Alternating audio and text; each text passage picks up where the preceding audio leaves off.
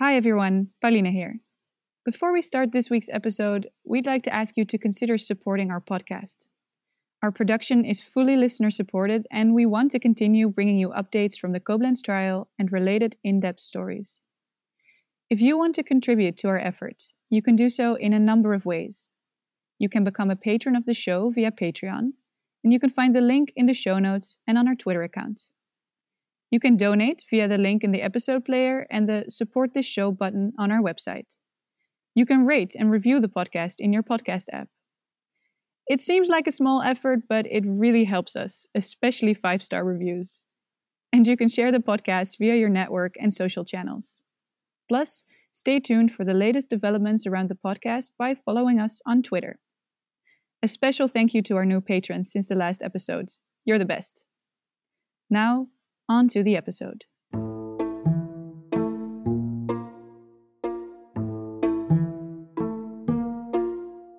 Hi listeners, welcome back to Branch 251, and welcome back from vacation, Karam.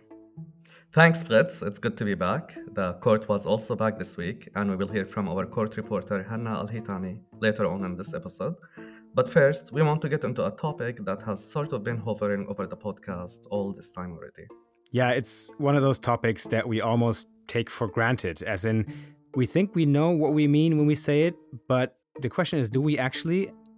The topic that we're talking about on the episode is justice. For example, quote unquote, Koblenz, a small but important step towards justice for Syria.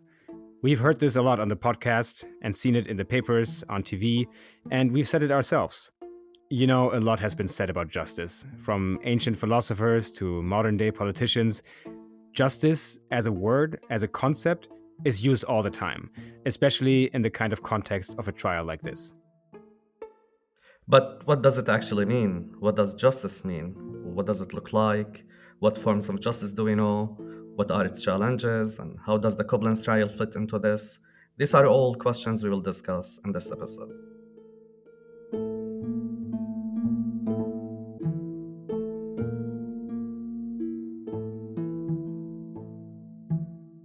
Did you know that one of my hobbies is etymology?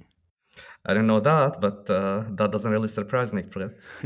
I love looking up the origin of and stories behind words. So, what I find interesting is in the etymology of the word justice, especially in the older meanings, the concept of equity comes back a lot, which again comes from the Old Latin equus, which meant equal. So, is justice that what is equal? An equal solution to a conflict between two parties that have a dispute, for example?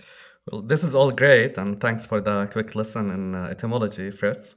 But let's keep the focus on what this podcast is about, a trial that is supposed to deliver justice for Syria, right? Mhm. In a context like that, justice can mean a lot of things for different people. It is very subjective, and that also applies to Syria. For some, it might be a revolution, overthrowing existing structures. And for others, it might be using existing structures to hold people accountable. And for others, it might be reconciliation with perpetrators and living together in peace with the opposing side. Right. And for yet others, it might be a mix of all of the above. And when you look at the theory of all this, you see all these different types of justice. There's procedural justice, distributive justice, retributive justice, restorative, transitional justice. This seems confusing, doesn't it? We agree. We went down a rabbit hole ourselves when we started researching this episode. But don't worry, we'll break it down for you. What's clear is justice is not one thing, like one objective template that fits every individual context. It's not a box checking exercise. So, in a way, it's by definition confusing when somebody says this or that specifically is justice. That's always a subjective experience. To break this whole topic down and consider the Syrian context in more detail, we spoke to someone who has thought about these questions for decades. Mazen Darwish is one of the most prominent Syrian human rights defenders and freedom of speech activists. He is the director of the Syrian Center for Media and Freedom of Expression, or SCM. He has received many international awards for his work, even during the time that he was imprisoned. Full disclosure here, I have worked and collaborated as a lawyer with Mazen and his group, so I already knew him from another capacity before I met him to talk on the podcast. I visited him in his Paris office to discuss the topic of this episode. Small spoiler, for him, justice is sustainable peace, period. That is, absence of conflict, focus on dialogue and cooperation, but not momentary, lasting. Everything else, criminal accountability, transitional mechanisms, restorative and distributive acts, and so on, all those concepts are or may be necessary elements and contribute to justice. But according to Mazen, eventually, there's no justice without sustainable peace. So let's listen to what we learned from him about his view on justice as sustainable peace, or sustainable peace as justice. Well, he'll explain. I started out by asking what justice means. Not for Syria specifically, but for him as a person, for Mazen Darwish. I believe justice, it's maybe more a romantic word, and there is no equal justice for any crime in the end. But especially in Syria, I believe justice, or for any country, I think justice, it's mean the sustainable peace. And this is the most important point in justice for Syria. Justice, it's mean the satisfaction of the victim.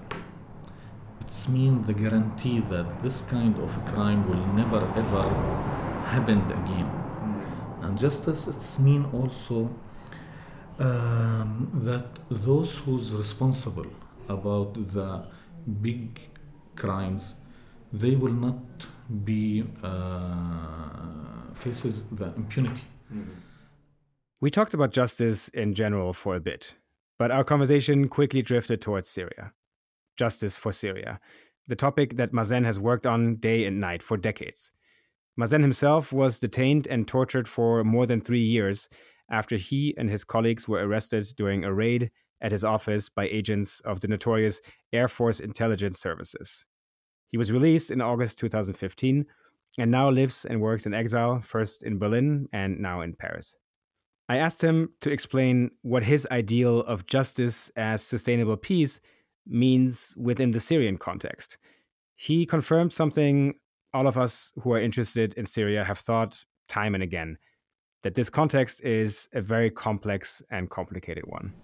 And especially in such a war like Syria, which it's very complicated, and there is many parties involved, interiorly, and regionally and internationally.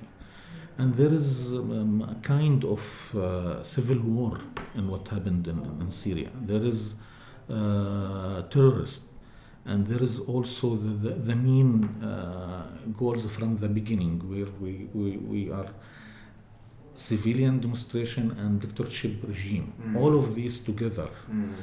But also there is religion conflict in Syria. There is ethnic conflict in Syria today also. So peace also mean the possibility for all the Syrian to rebuild the country and rebuild the society. The most dangerous, the most important point, I think, that without this mentality of justice, we will go to the revenge. And we will go to use justice as a political card for this party or that party. So we need to be sure that all victims, whatever their political stand, whatever they are ethnic, whatever their religious, they will reach the same level and the mechanism for justice, and they will feel satisfied. I don't believe that there is equal anything. If you lose your lover, your children, your wife, your brother, nothing will bring him back again. So we are not talking about justice and equal pay. We are talking about feeling of justice, feeling of satisfied. And this is, I think, very important. So, what Mazen is saying here about the complexity of applying any concept of justice to Syria, I think, is that the concept of what he calls equal justice, so where the original status from before the crime was committed is restored, is impossible. Especially with so many additional factors like religion and ethnicity, so many different injured parties, and in any case, when considering that a loved one was killed and will never return, that's an unattainable goal. So that made me think of one of the original meanings I talked about earlier of the word justice as equity. For Mazen, that's nothing more than a romantic notion. But so, if that is an impossible goal to work towards, then how can a sustainable peace be achieved? If nothing brings back your murdered loved one, but victims should still feel satisfied, according to Mazen, that should mean victims from all sides of the spectrum, no matter the perpetrator. I asked him, how can that be done? What would be the conditions for that? The people who's responsible about this crime, when we are talking about the president, when we are talking about the leader of the security service, when we are talking about the leader of ISIS, when we are talking about the leader of Al-Qaeda, when we are talking about even the leader of some of the opposition group. So yes, those should not be in the same position. A lot of them should be faces fair accountability. Also not to have revenge against them. We need to guarantee that they will have fair trial. And some of the other, maybe they should not be sent to the court, but yes, they should leave their work. Some of them will need to retrain them. Some of them, maybe, yes, they should continue their work.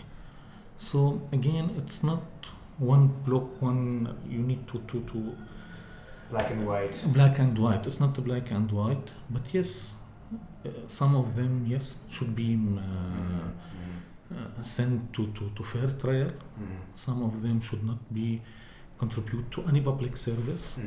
Some of them maybe can leave their work, transfer them to another work, kind of work without this kind of authority.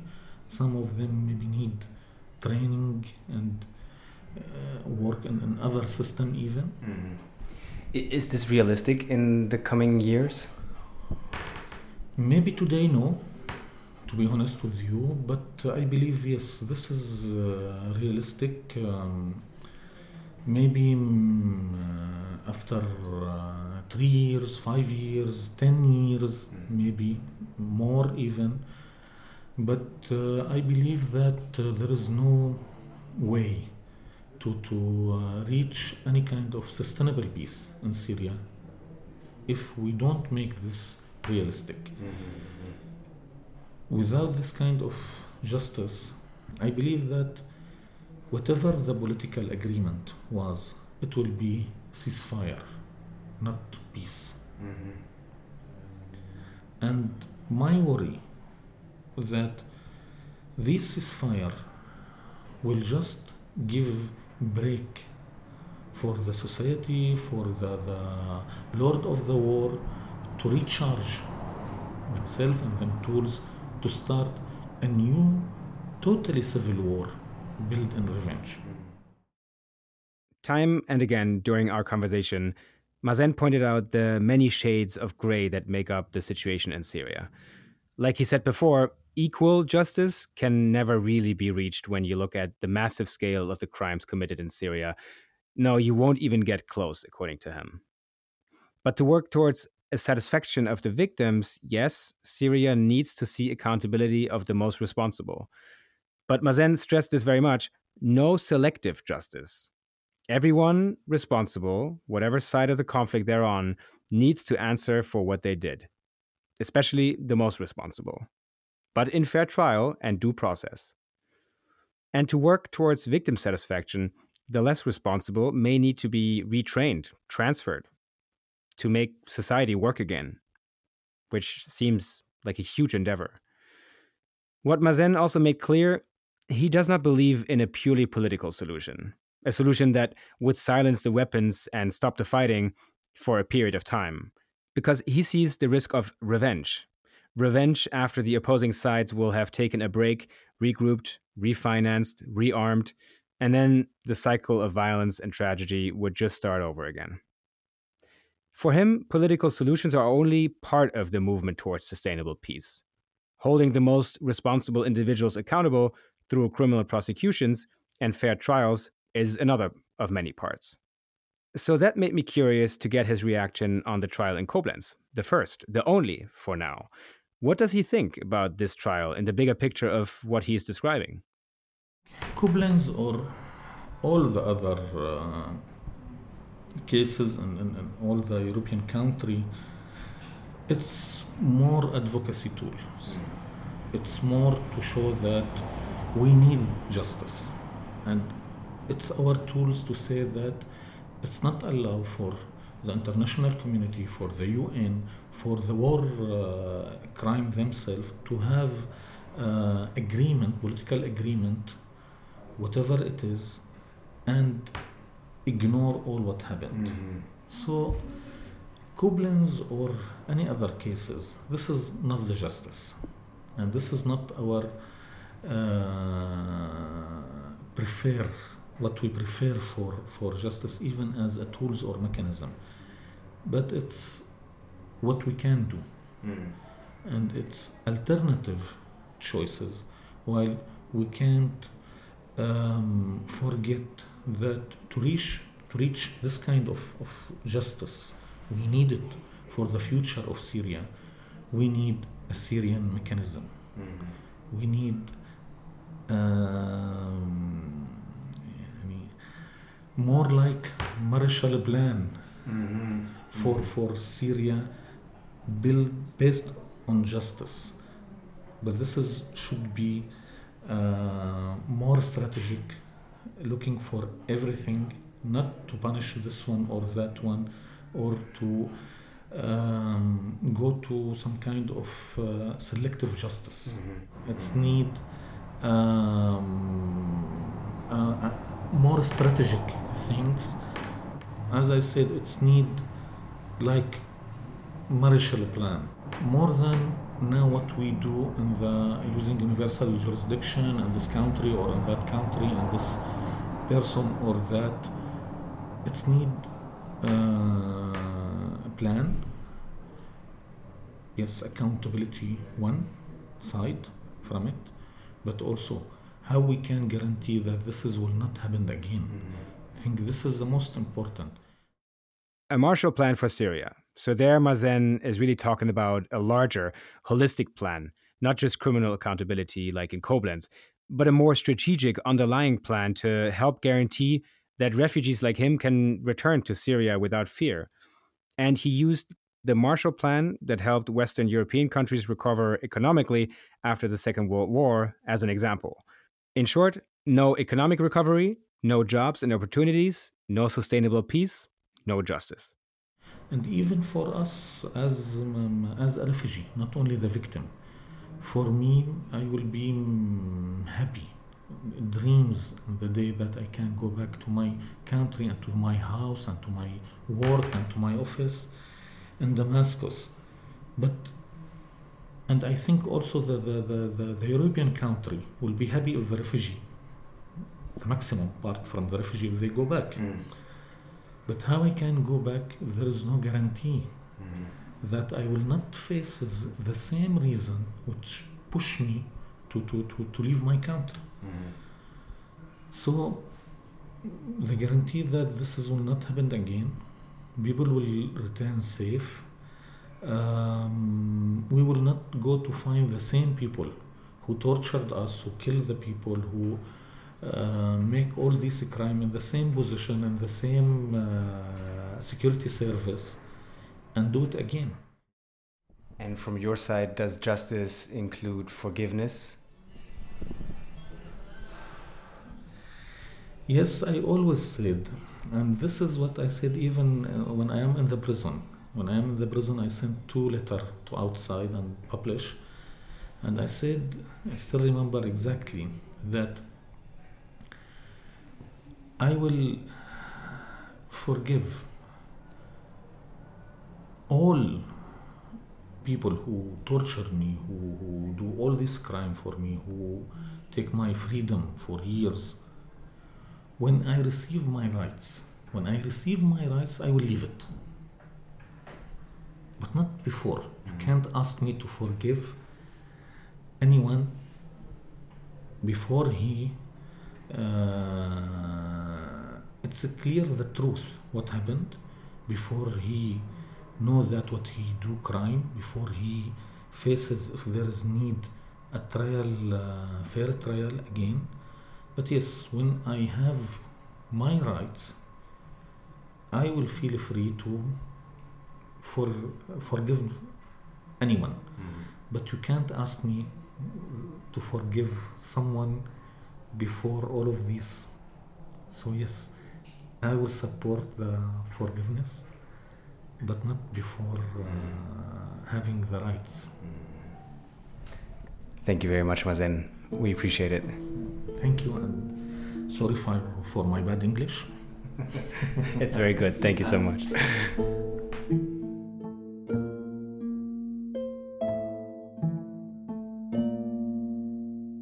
After talking to Mazen, we have a clearer picture of what justice for Syria is and what it is not, at least to him. Let's start with what it is not. It's not a purely political agreement, like a ceasefire. Justice is also not one-sided. All sides of the conflict should be held accountable. And importantly, with these kinds of crimes, justice is never equal. What has been taken from you cannot be returned. What has been done cannot be undone. Lastly, justice is not Koblenz. In the end, real justice would have to happen in Syria, by Syrians, and for Syrians.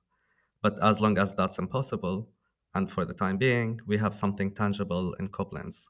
Koblenz is an advocacy tool, a signal for the need for justice, a part of a movement. And according to Mazen, this is what justice is. First of all, it's incredibly difficult to achieve in Syria because of conflicting religious and ethnic groups. Secondly, justice can only be reached in the context of sustainable peace. Then, justice would be the safe return of refugees after comprehensive economic reform. And for Mazen, 2 other crucial components of justice are the feeling of satisfaction in victims and forgiveness. Yeah, forgiveness. Even though it would have to be on the condition of his perpetrators facing some sort of accountability, facing the truth about what they did, what Mazen describes as his rights. I have to say, I was amazed by Mazen's readiness to forgive at all, after all he's been through. Not just himself, but his family, his friends, his colleagues. Many of them have been murdered, and others are still missing, and still, he's ready to forgive to enable justice for Syria in the form of sustainable peace. Mazen told me that he would be so happy if his children and the children of his torturers would be friends in the future and play with each other. I mean, just imagine that. And this is just one illustration, one example of what justice means for Syria. But it comes from someone who knows what he is talking about. And what I find so interesting is that he really sees a trial like the one in Koblenz as a mere signal, as a symbol for the Syrian need for justice, and nothing more. For Syrians, we are really only at the beginning of a long process.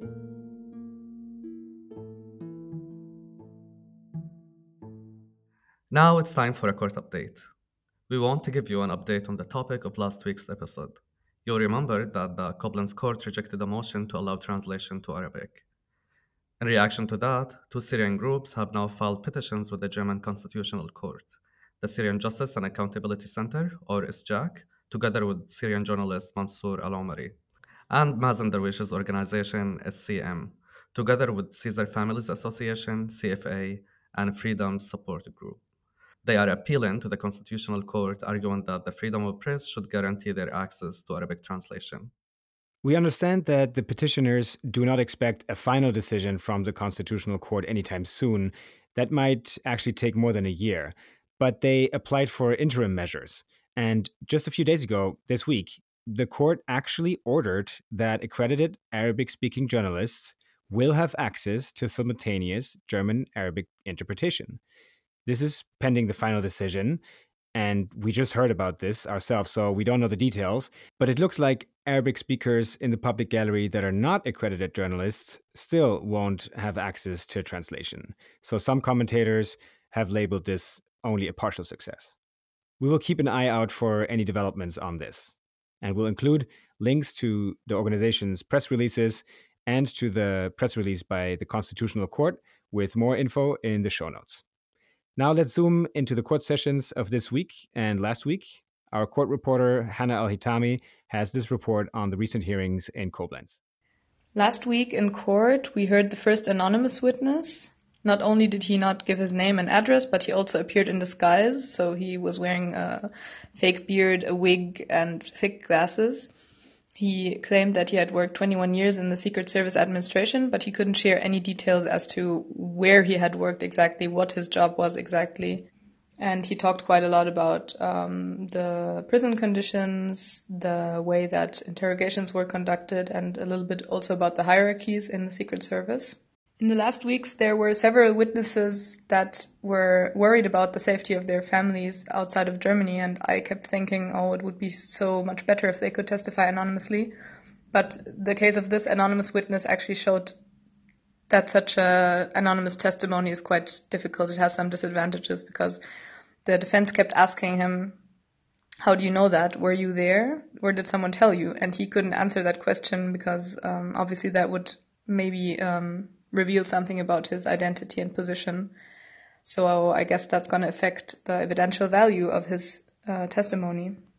One of the important pieces of information that he gave was that he said it was impossible that an officer or a colonel would be kept in his position or even promoted if he was not completely loyal to the regime. And in this way, he contradicted the statement of Anwar R. that he gave back in May. This week, Wednesday, started with an announcement from Judge Dr. Anne Kerber that the Federal Constitutional Court had issued an instruction that there had to be translation into Arabic for Arabic-speaking journalists. But it led to the defense lawyer, Böcker, requesting that day 1 until day 23 of the trial should be repeated because it had taken place without translation into Arabic. I guess an attempt to delay the progress of the trial, but he probably won't have any success with this request. After that, we heard the second of the plaintiffs, Wasim Muqdad, give his testimony. He was imprisoned in Al Khatib branch for 5 days in September 2011. And, well, he gave the usual accounts of beatings and beatings on the soles of his feet during interrogation. He even suffered from a broken rib after his arrest and had to endure that during his whole stay in prison. But his statement altogether was quite short. He gave it in German, and there weren't too many questions after that. On Thursday, we heard the third of the plaintiffs testify, Hossein Greer. He's a blogger and political activist from Damascus, and he was arrested in October 2011 and stayed in branch 251 for 10 to 15 days. He confirmed what other witnesses had told the court until now about the beating on the soles of his feet, about the lack of nutrition in the cells and the overcrowding. One emotional moment was when he talked about a protest that he had joined in Qabun, where a 70-year-old man was walking next to him who was later shot dead. And before he was shot, that man told him that he wasn't scared to die because he only cared that his children and grandchildren would have a free country to live in. And when he told this incident, Greer actually had to take a break. He seemed close to tears, and his sisters who were seated in the audience also were on the verge of tears, and everyone had to take a moment to calm down and continue the testimony. At the end of the session on Thursday, plaintiff lawyer Sharma made an interesting observation. Wednesday's witness, Wasim Muqdad, had said that from the voice he recognized that in each interrogation the person who interrogated him was the same person. And Anwar R. had said in his statement that he actually did interrogate Muqdad at one point, even though he didn't use any violence. And Wasim Muqdad claims that during his interrogations, violence was also used. So yeah, that was an interesting observation made today. Let's see how the defense will react to that, perhaps in the future. Thank you very much, Hannah. We'll dedicate the entire next episode to the latest from Koblenz, so stay tuned for more news and analysis from the courtroom. And that's the end of today's episode. We'll see you next time. See you then. Branch 251 is created, produced and hosted by Karam Shumali and Frits Strijf. Production feedback by Maarten van Doornmalen. Production assistance by me, Pauline Peek. Hannah El-Hitami is our court reporter. This podcast is listener supported. You can help keeping it going by subscribing, rating, reviewing, by sharing it with your friends, and by becoming a patron of the show via Patreon. We'll put a link to our Patreon page in the show notes. Thank you for your support.